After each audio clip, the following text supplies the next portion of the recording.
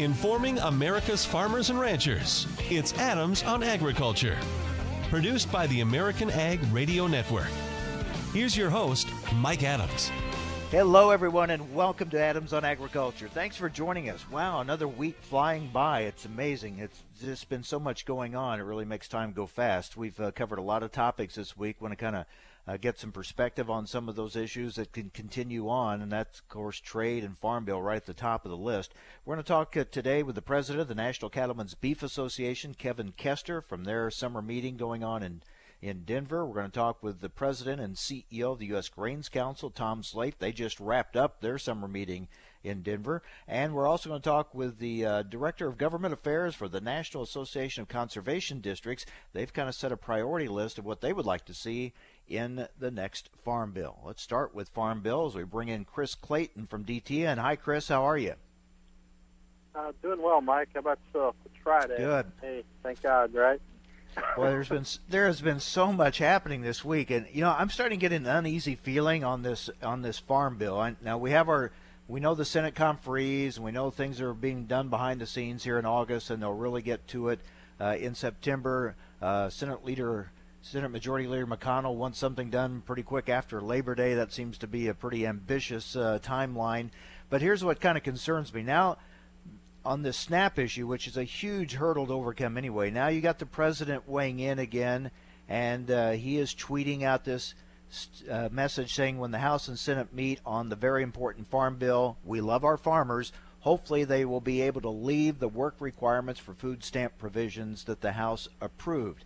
And now then you have groups on both sides weighing in on this, those that want that and agree with it, those that oppose that. So it's kind of amping up the rhetoric on that, and it seems to me it's going to make it even more difficult to hammer something out. What do you think? I don't think the president's statements on that are very well informed, first of all. It did get a vote in the Senate, and it only got 30 votes. It failed 30 to 68. You have senators in some very rural states that voted against it. Lisa Murkowski from Alaska had argued that it just doesn't work in her state. It doesn't work in places where you have large Indian reservations and very, very high unemployment. And that is part of the reason it failed in the Senate. Senator McConnell voted against it. I think the Farm Bill, the House is in a more difficult position than the Senate. The Senate got 86 votes, and Mitch McConnell put himself on the conference committee. So you've got the Senate Majority Leader on the conference committee himself. So, I think the president's rhetoric on that. It was interesting that he threw out a tweet on the Farm Bill that. I don't think that in the grand scheme of things, when you've got, like I said, 86 senators back that piece of legislation, that it's going to make a big difference. Well, he did stop short of threatening a veto. At least he didn't do that. Yeah, right. It was just kind of strange how it just kind of came out there with him on yesterday. On that, I'm not sure if Fox News had done something on the Farm Bill. I wasn't paying attention, but that had been the most interesting thing to me is what made him decide he was going to tweet something on the Farm Bill yesterday. He did also suggest that the Senate needs to eliminate its filibuster rule. So we'll see what happens as this. But again, his comments really got both sides fired up. Anti-hunger advocates. Of course, disagree, and they're talking about the concern over taking food from people who don't meet a work requirement, and that will hurt many people who are already working but in low-wage jobs.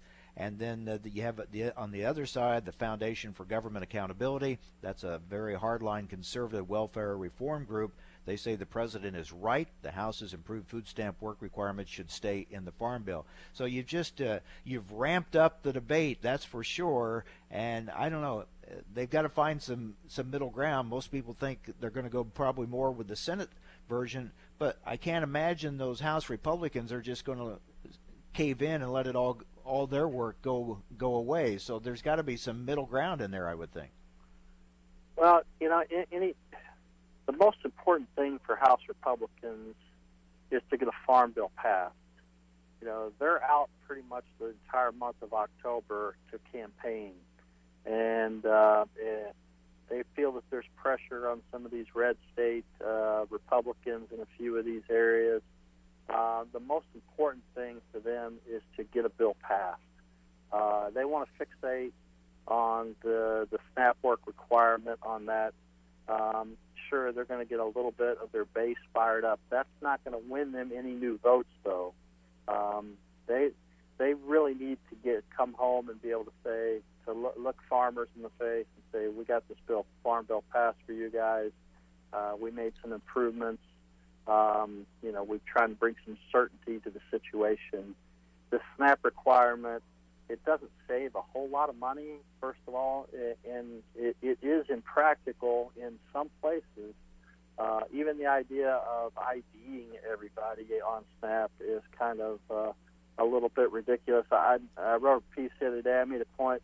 Hey, my family was on food stamps for a while when I was a kid, and I was my mom's gopher. I was the guy who went to the store as a 10, 12, 13-year-old carrying those food stamps to get groceries for my mother. So, even ID situations don't work perfectly. They want to stand their ground on food stamps and not get a farm bill passed before the election. I think is probably the dumbest thing that they could do.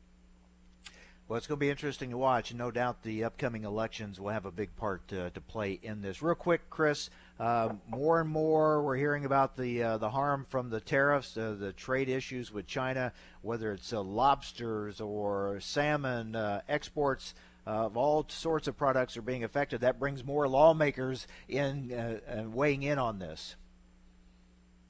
It does, and it comes both ways because the announcement of tariffs that they released by the Trump administration on Thursday pretty much would slap a 25% tariff on every seafood item that is imported from China.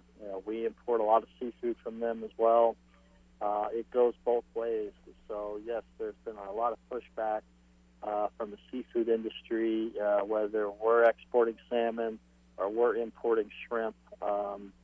Both sides are pretty much upset about the impacts on that and what it's going to translate into, especially at restaurants, et cetera. Well, some big issues, that's for sure, and a lot of these issues we've been talking about for some time are really heating up and some coming to a boil. So it's going to be an interesting rest of this summer and heading towards the fall. And again, those elections looming ever closer all the time. Always good to talk with you, Chris. Thanks a lot. Appreciate it, and have a great weekend, Mike. You too. Take care. Ag Policy Editor for DTN, Chris Clayton, joining us here on the program today.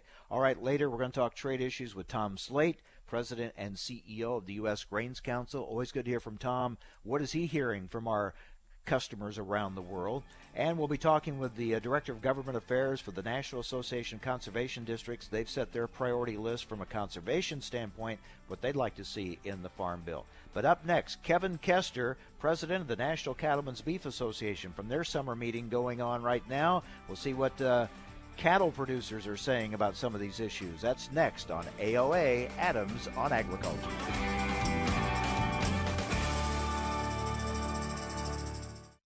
Thanks for listening to Adams on Agriculture from the American Ag Network. We're excited to explore the topics that make a difference to agriculture. The Farm Bill, immigration reform, reducing regulations, trade, new technology, as well as infrastructure and health care. Through the year, Adams on Agriculture will originate on location from several major national meetings and events. Subscribe to the show's podcast at AmericanAgNetwork.com. Thanks for listening to Adams on Agriculture from the American Ag Network. A lot can happen in 6 seconds. A rodeo ride, a dramatic basketball win, and the world record holder can solve a Rubik's Cube. 6 seconds is how long it takes for an 18-wheeler traveling at a safe speed to come to a complete stop. And in those 6 seconds, that truck will travel the length of 2 football fields. So please, give them room. Never cut in front of a large truck for any reason. Our roads, our safety. Learn more at sharetheroadsafely.gov. I'm here to tell you that your options for getting out of debt have never been better. How do I know? Because I'm Howard Dvorkin, the founder of Consolidated Credit. For nearly 2 decades, we've helped over 5 million people just like you. And every time we help someone, they all say the same thing. Why didn't I call sooner? If you owe too much money on your credit cards and you feel that you'll never be able to pay it off, don't wait. Simply pick up the phone and find out what our Freedom Quest program can do for you. Reducing your payments by up to 50% is just the beginning, but you have to take the first step. When credit card debt is the problem, we're the solution. Call Consolidated Credit now. As soon as you call, the hard part is over. Call Consolidated Credit now. 1-800-489-7204. 1-800-489-7204. That's 1-800-489-7204. 5701 Sunrise Boulevard, Fort Lauderdale, Florida. Licensed debt management service provider, Vermont and New York banking departments, Maryland 149, Oregon DM 80031. Hello, I'm Mike Lindell, the inventor of MyPillow. And like all of you out there, I had problems sleeping. Pillows would go flat. I would flip-flop all night long. I'd wake up with a sore neck or maybe a headache, or I'd feel like I needed a nap even though I slept 8 hours. Well, when I invented MyPillow, I wanted it so you could adjust the patented fill to give you the exact support you need as an individual, regardless of sleep position. MyPillow will get you into that deep REM sleep faster, and you will stay there longer. It's not how much time we spend in bed. It's how much of that quality sleep we get. I do all my own manufacturing in my home state of Minnesota. I have a 10-year warranty, and you can wash and dry MyPillow. And here's my best offer ever. That's right. Get 50% off the 4-pack of 2 premium MyPillows and 2 Go Anywhere pillows. To order, go to MyPillow.com or call 800-871-7280 and use promo code FARM11. Get 50% off the 4-pack of 2 premium pillows and 2 Go Anywhere pillows. Call 800-871-7280 or go to MyPillow.com and use promo code FARM11.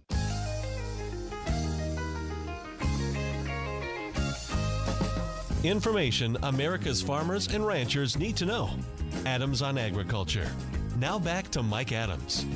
Well, the cattle industry's big summer meeting going on this week in Denver. Joining us now is the president of the National Cattlemen's Beef Association, Kevin Kester. Kevin, thanks for joining us. Good morning. Glad to be with you. What is the mood? What's the attitude among producers there at the meeting?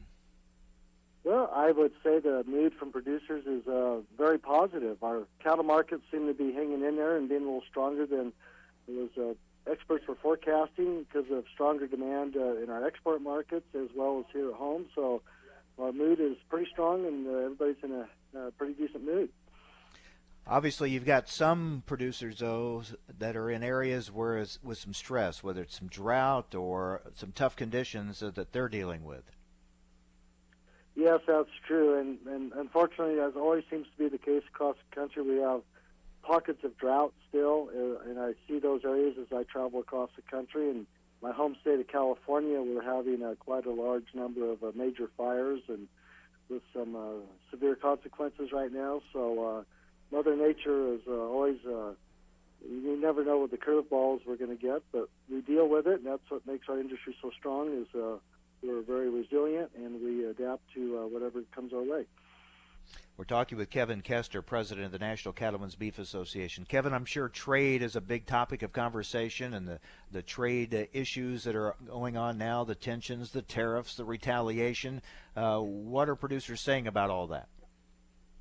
So you're right. Trade is a top of mind for producers, and as I travel across the country, producers are supporting the president's position on trade, and NCBA also supports President Trump. We want him to be successful in negotiating fair and equitable trade in agreements across different countries across the world. So we're very supportive of the president's efforts and appreciate it. And at the same time, there is uncertainty because of potential trade wars even getting bigger. So we encourage these discussions and trade efforts to be concluded just as soon as possible to cause us the least amount of harm.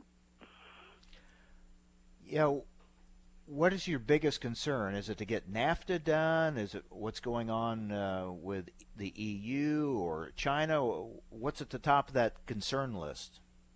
You bet. So the top of the concern list, let's go ahead and get NAFTA concluded. I think we're pretty darn close with Mexico right now, and I think Canada We'll get that done after that, and so that'll conclude NAFTA, and that will allow us to kind of, our U.S. Trade Representative's office, they have limited staffing, so they would focus probably on the EU, and at the same time we're starting up maybe some initial bilateral talks with Japan, and then at the same time we get some of these ones done that we just talked about, then we can hopefully get China to move and not get fully engaged in an all-out trade war.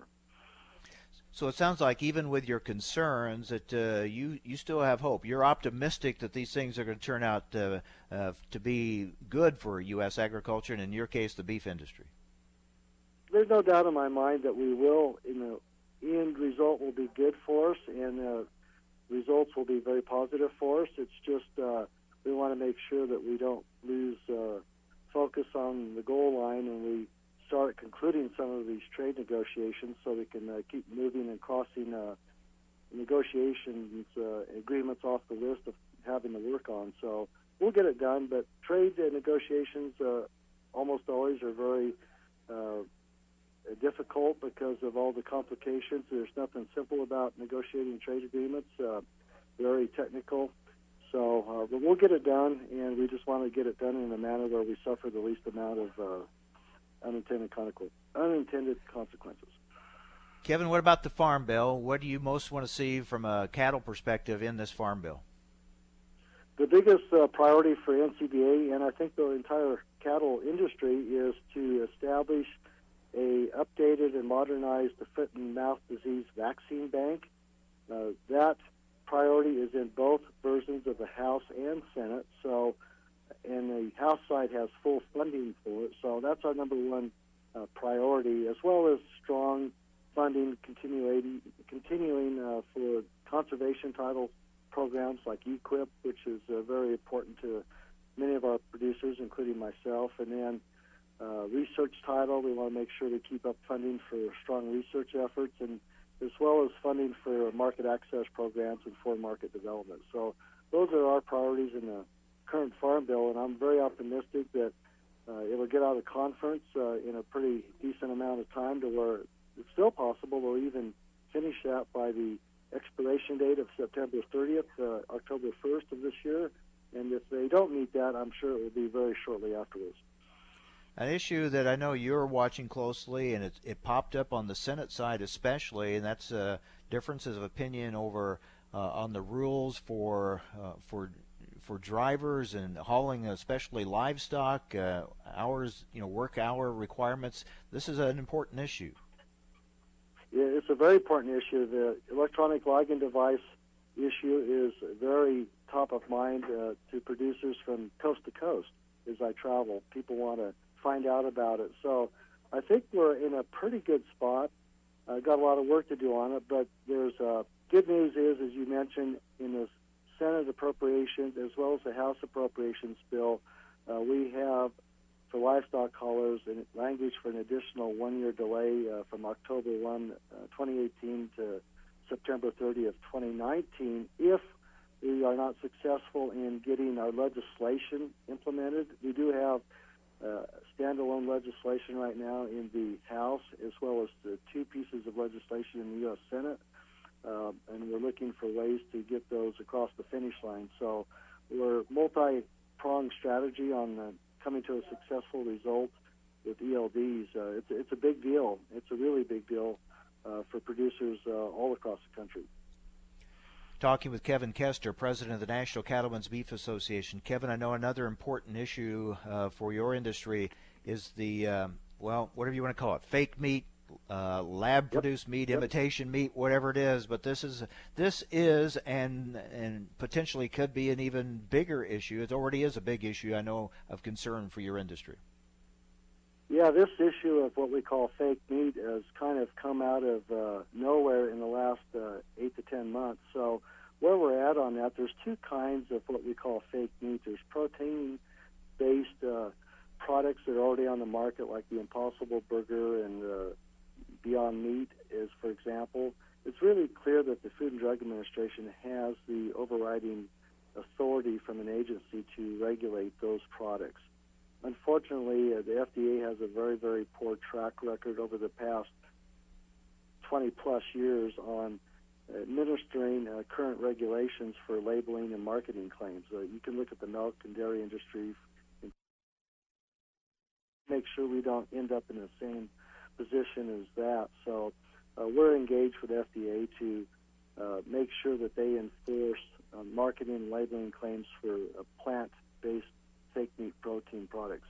Now, the big issue coming into the future here is lab-based, or what I call Petri dish fake meat. So those products are in the research stage. There's nothing on the market yet, but come to find out, there's no regulatory authority on the books right now. So right now, we're advocating very strongly that the USDA, Food Safety Inspection Service in particular, be the overriding agency to administer labeling, marketing claims, as well as food safety inspection protocols for any products coming out of a Petri dish. So FDA is, for some reason, jumped into it. They're trying to claim authority over that.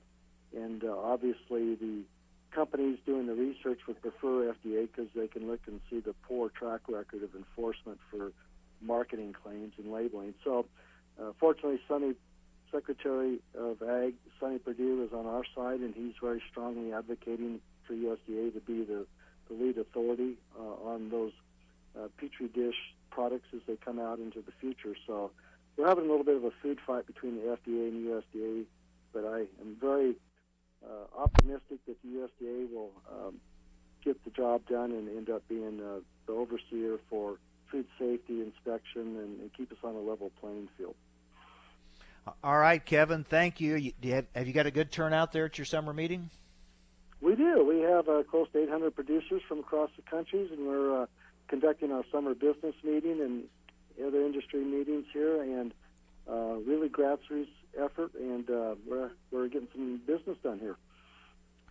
Very good, and enjoying some great tasting, nutritious beef, right? You bet. I've been out to several Denver restaurants here the last few nights and had some great steaks. I'm very envious. So enjoy, and thanks for the report. We'll talk again soon. You bet. Thank you. Kevin Kester, president of the National Cattlemen's Beef Association, from their summer meeting going on in Denver. Well, the U.S. Grains Council just wrapped up their meeting. We're going to talk with the president and CEO of the U.S. Grains Council, Tom Sleight, about what was discussed and what they acted on at their meeting, and what he's hearing from our customers around the world in these times of and retaliation. We'll get an update next on AOA, Adams on Agriculture.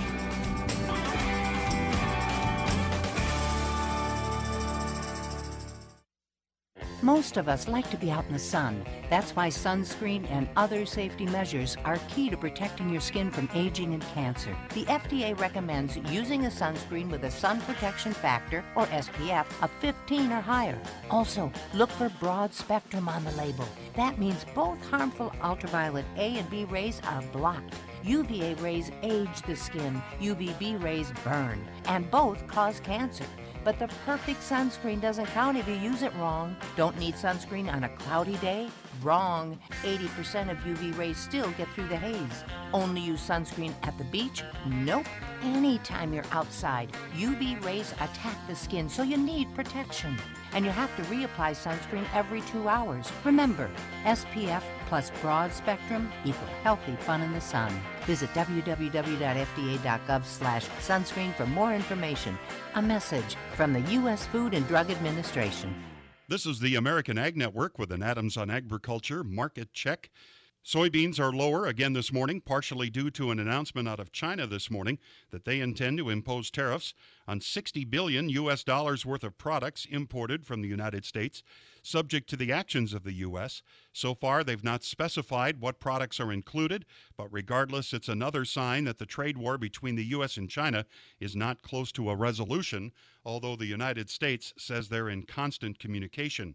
Wheat markets are mixed as Paris futures have turned lower this morning, and corn continues to ride a good weather forecast. September corn is up 2.5 at $3.6925. December up 2.25 at $3.83.5. September soybeans are down 6 at $6.81. November beans down 5 3/4 at $8.91 3/4. The wheat market is mixed. September in Chicago is down 1/4 at $5.60 1/4. But in Kansas City, September wheat is up 2 1/2 at $5.71 1/2. September wheat in Minneapolis is up 4 1/4 at $6.14 3/4. December is up 4 3/4 at $6.32 1/2. An active day, livestock markets waiting until the end of the week to get going. October live cattle up $1.90 at $111.85. December up $1.30 at $115.12. Feeder cattle for September up $1.15 at $152.50. November up 67 at $152.80. On the hog market, lean hogs, October up $2.32 at $51.97. December hogs up $1.90 at $47.07. So far, not much activity on the cash cattle or cash hog markets on Friday morning. The outside markets, the Dow is up today, up about 48 points. Crude oil is up 3 cents. For Adams on Agriculture, this is the American Ag Network. What if you had a medical emergency away from home? What you need is Mobile Help, America's premier mobile medical alert system. Most systems only work at home, but with Mobile Help, you get help outside the home with coverage nationwide on one of the largest cellular networks at the press of a button. I pressed the button and lo and behold, the emergency came within minutes. Mobile Help did save my life. No question about that. Call Mobile Help now for a free color brochure. We'll send you everything you need, including the base station, the patented mobile device, the waterproof pendant, and wrist button. You can also add the fall button that automatically detects falls and signals help. Call today and receive a risk-free 30-day trial. There's no equipment to buy and no long-term contract. For a limited time, you'll also receive a free emergency key box with your planned purchase. Remember, Mobile Help keeps you safe coast to coast. Call 800-930-6137 now for your free Mobile Help brochure. That's 800-930-6137. Again, 800-930-6137.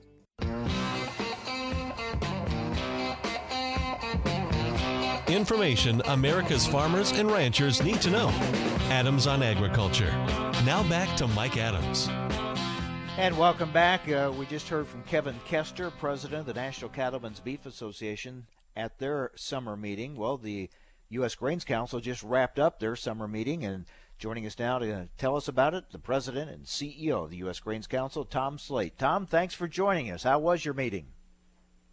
Well, Mike, thanks for having me on. Yeah, it was a good time in Denver. We had really good participation.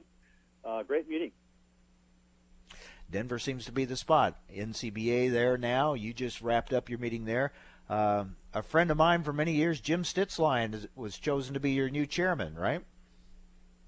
Yeah, Jim was elected chairman. It's the first time in probably about 14 years or so we've had an agribusiness person as a chairman of the U.S. Grains Council, and so kind of a reminder, sort of the unique construction of the U.S. Grains Council. It's agribusiness, farmers, and government working together. Yeah, Jim and I have known each other for more years than either one of us would probably want to admit to. All right, well, let's talk about trade, of course, and I'm sure that was the big topic of conversation at your meeting. Yeah, Mike, it really was. It's kind of hard to have a meeting with any kind of meeting with the U.S. Grains Council without talking about the trade climate. We had several speakers talking about the current trade climate. It got a little gloomy there at times, but we try to focus also on some of the bright spots going on with trade, particularly for feed grains. All right, so I always ask you this because you're in touch with our buyers, our customers around the world. What are you hearing from them right now? Well, different things. I think that we're also, main message, Mike, is that the U.S. is very competitive as a seller right now, and the market's responding to that. We're probably the most competitive seller, particularly in the feed grain side, in Asia, for sure. And in Mexico, we're still seeing, strong purchases, 100% U.S. market share. So, yeah, we do have trade concerns, trade policy concerns. We're still having problems with China. We're still having problems in getting NAFTA across the finish line. But in places like the Middle East, Saudi Arabia, Egypt, places like that we haven't talked a lot about, demand is strong and buyers are responding. let's talk a little bit about NAFTA. It sounds like we're getting close to a deal with Mexico. What are your thoughts on that strategy of striking a deal with Mexico and then trying to circle back and bring in Canada? Well, we're not entirely in favor of separating the countries. However, Mexico is so doggone important to us in the feed grain sector. We want to get them across the finish line, and if that brings Canada in, great, because Canada is important to us too. It's just that we got to get this thing moving. A lot of countries are waiting to see, how NAFTA concludes, and so it's hopeful signs right now. It's hopeful signs.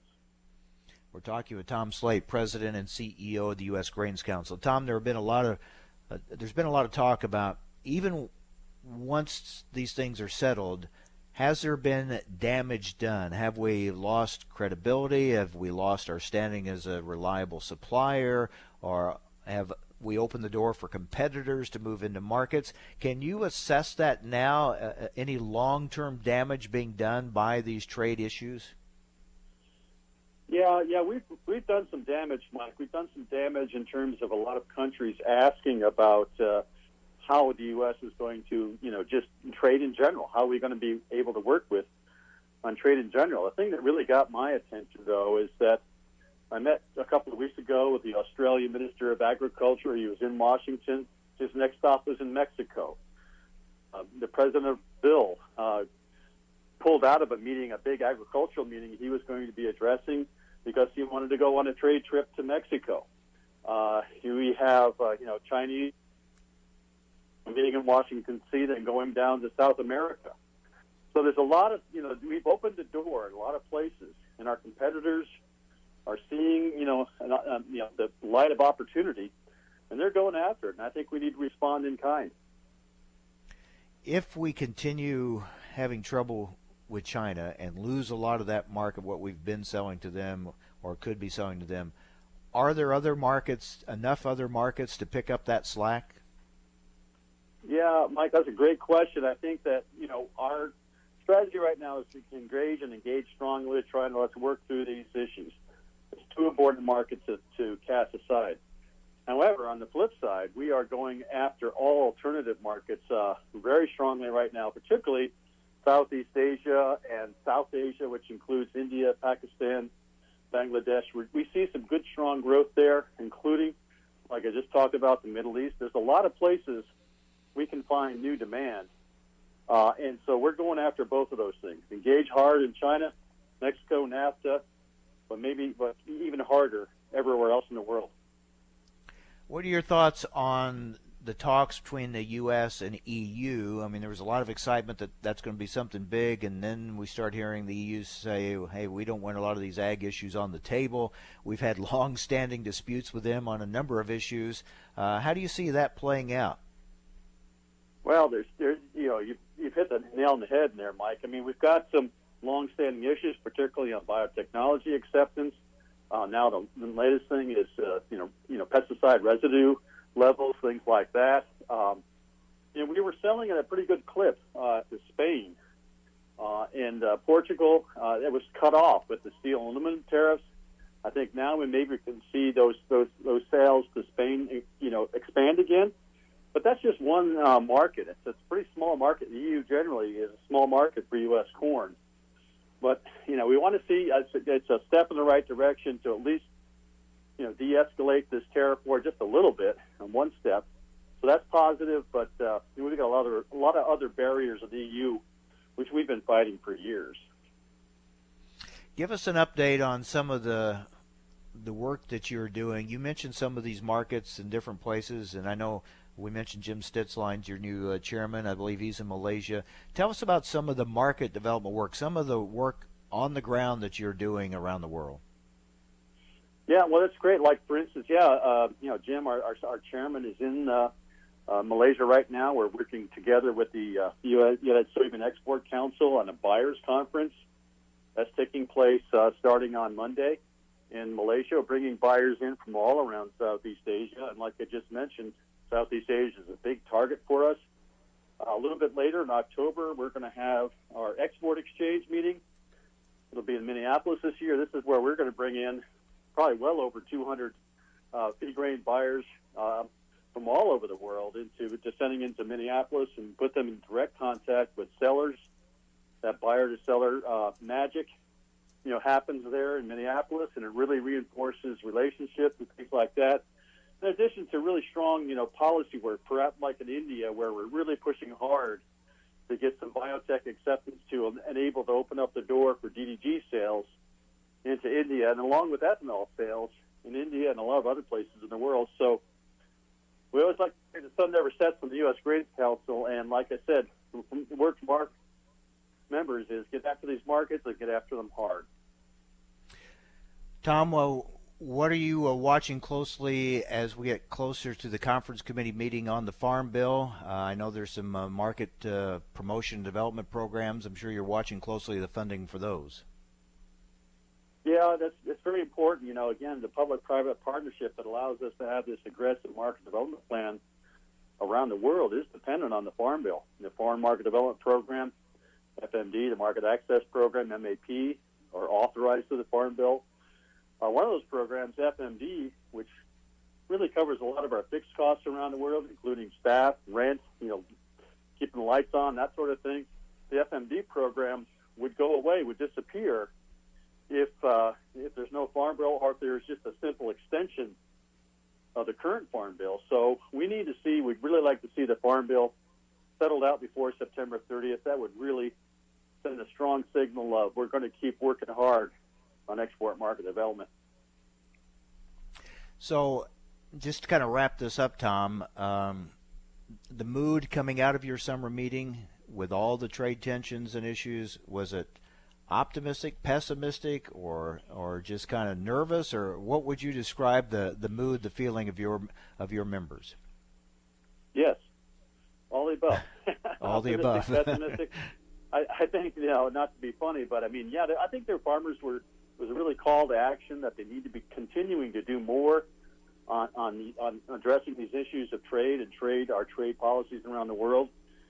A little bit of optimism that it's not all doom and gloom. There are some bright spots in the world. We're still in a very strong market situation of selling corn and in selling ethanol. And so our members came out of there, I think, kind of charged up a little bit to say, hey, let's engage hard in these issues. Trade is really, really important to us.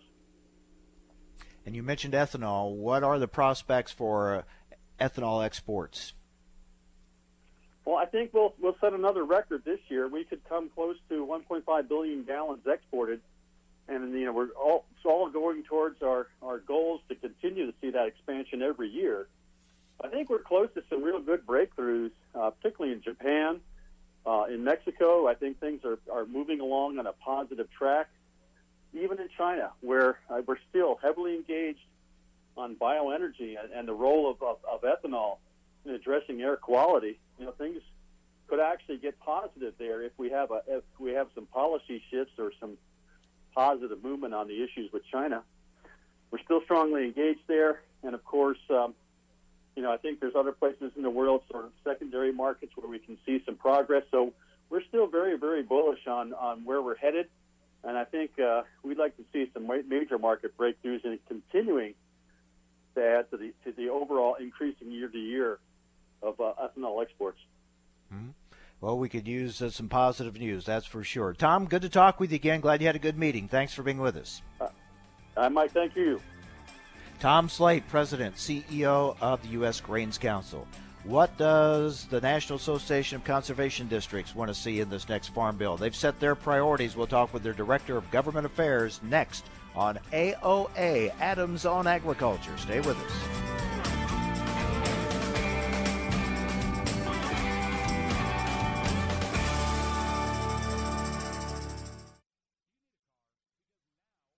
Buy a car, truck, or SUV, Honey, just about any vehicle. It's true. Bad credit doesn't matter. how long. No credit doesn't matter. Bankruptcy or divorce, it just doesn't matter. As a matter of fact, your job is your ticket to your new vehicle. We're Auto Credit Express, and we've helped thousands of people just like you.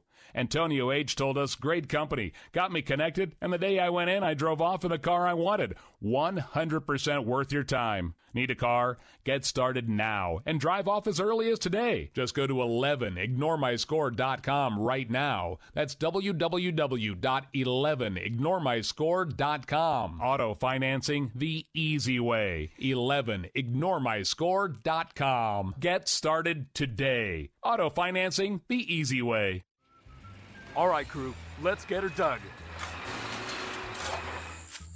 Honey, you want to give me a hand? I'm planting that tree, remember? No matter how large or small your digging project may be, no matter how urban or rural, you must always call 811 before any digging project. 811 is our national one-call number, alerting your local utility companies to come out and mark any lines they have near your dig site. You must call 811 at least 2 to 3 business days before any digging project, so you can avoid hitting our essential buried utilities. This includes natural gas and petroleum pipelines, electric, communication cables, and water and sewer lines.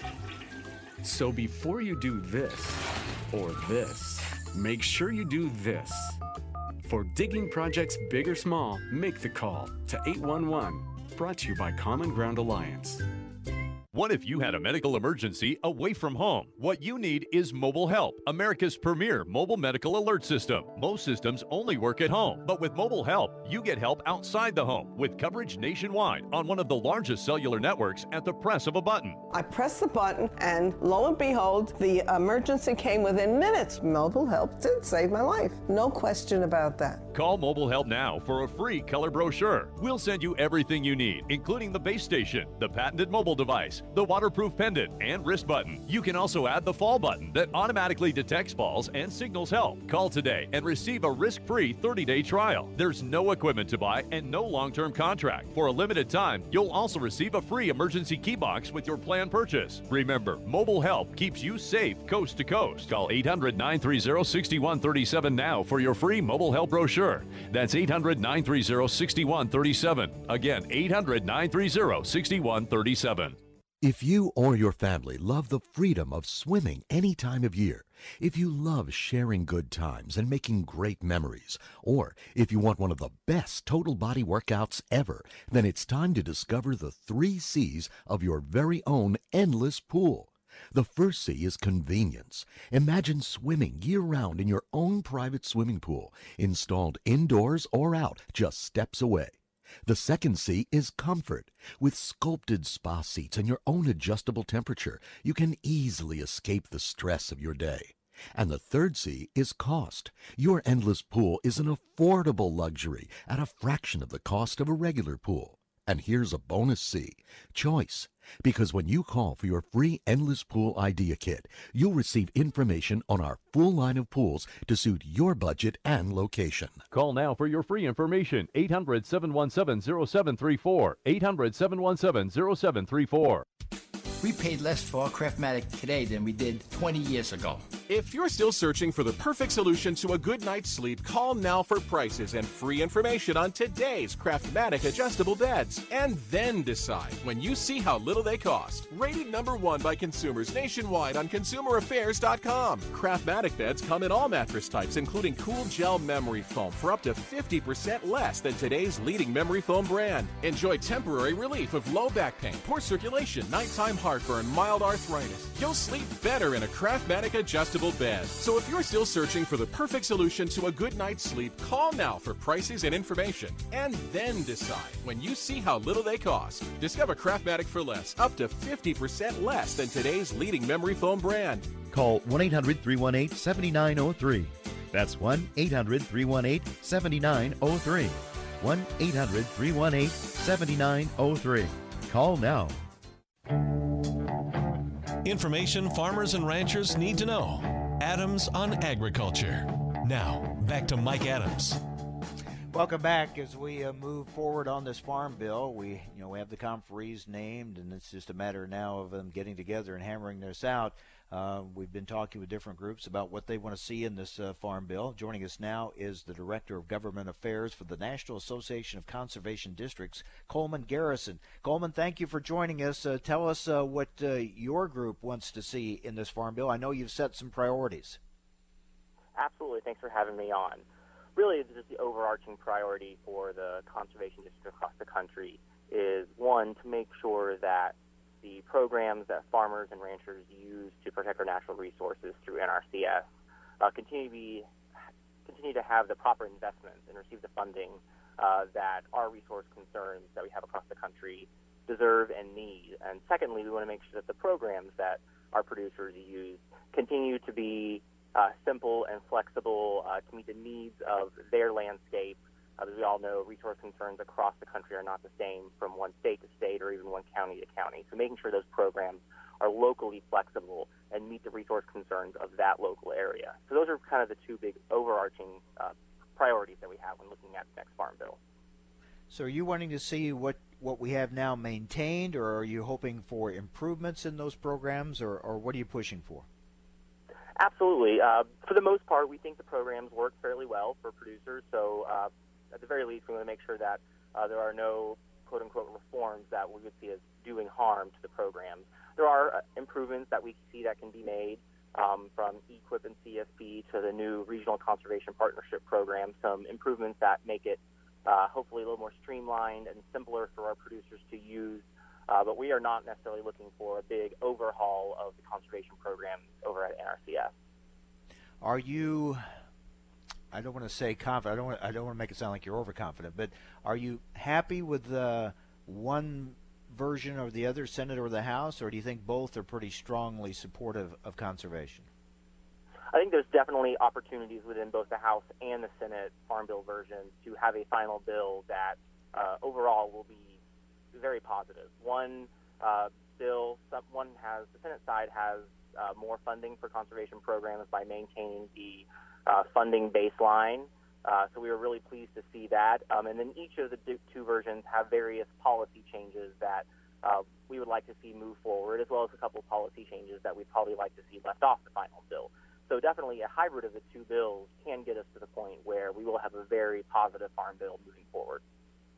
You've had a lot of success with a voluntary incentive-based model, locally led, decision making as close to the local level as possible. I'm sure that's what you want to really protect, right?